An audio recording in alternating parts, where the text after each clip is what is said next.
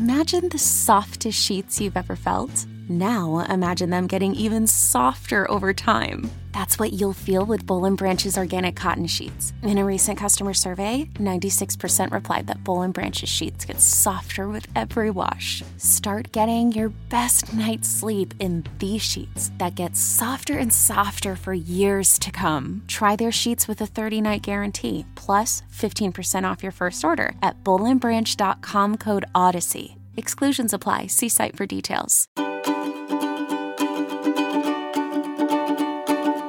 Hello, friends. Welcome back to the Daily Practice. Happy Thursday. I hope you are having a great week so far. And whatever kind of week you are having, I hope you are writing about it in your journal every day. As I'm sure you already know by now, we have a week dedicated to deepening and really solidifying our journaling practice as a practice of self-care. And I'm giving little prompts every day. These prompts are for us to get started in an area, just to get a little bit more inspired to write, or to have a little bit more of a frame to begin writing from, a little bit more structure as we start. But every time as you sit down in your journal, just trust wherever that process takes you. If you end up veering far away from that prompt, that's beautiful. Just go with your intuition. Write about whatever wants to be written. That's really the point of this practice, is to trust that communication that you're having with your highest self. Hiring for your small business? If you're not looking for professionals on LinkedIn, you're looking in the wrong place. That's like looking for your car keys in a fish tank. LinkedIn helps you hire professionals you can't find anywhere else, even those who aren't actively searching for a new job but might be open to the perfect role. In a given month, over 70% of LinkedIn users don't even visit other leading job sites. So start looking in the right place. With LinkedIn, you can hire professionals like a professional. Post your free job on linkedin.com/recommend today. Today, I want to write a little bit about shame, or take a moment just to get some clarity around how we might be talking negatively to ourselves.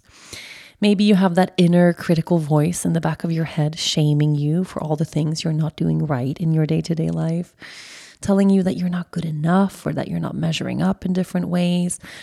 Just giving that voice a little bit of space so that we can actually be faced with what is happening in the back of our minds. When that inner critical voice gets very loud and we mistake it for truth, that's when things get dangerous. And I find whenever I write about these things, I write about the ways I feel like I don't measure up.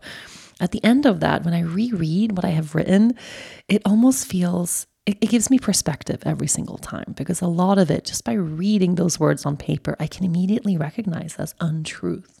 And it's so important that we can distinguish that inner critical voice from reality, that we actually get to put on paper how beautiful we are and how good of a job we're doing. And to actually arrive at that place, we have to filter out that other voice.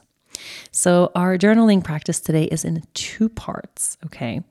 Our first prompt is, I feel like I'm not good enough when. I feel like I'm not good enough when. So right from that critical place, right? In what areas of your life or which moments in your day today do you feel like you're not measuring up? When is that inner critical voice really loud? When do you feel shame for certain things? Or when do you feel like you're just not doing a good enough job? Spend a good amount of time here. Maybe set that timer for 10, 15 minutes and just write. When you feel like you're finished, we're going to turn to the second prompt, which is, I know I am good enough because. I know I am good enough because.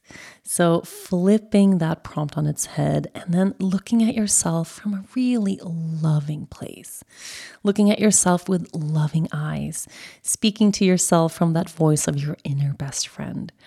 After you've written from that critical place, just write from a place of love, all the ways in which you know that you do measure up, that you are strong enough and capable enough and beautiful enough.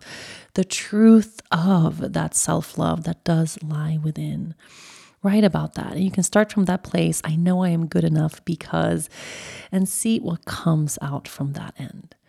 Give yourself more space here to journal from a really loving place, essentially showering yourself with love and questioning those critical thoughts by reading them again. I know I am good enough because.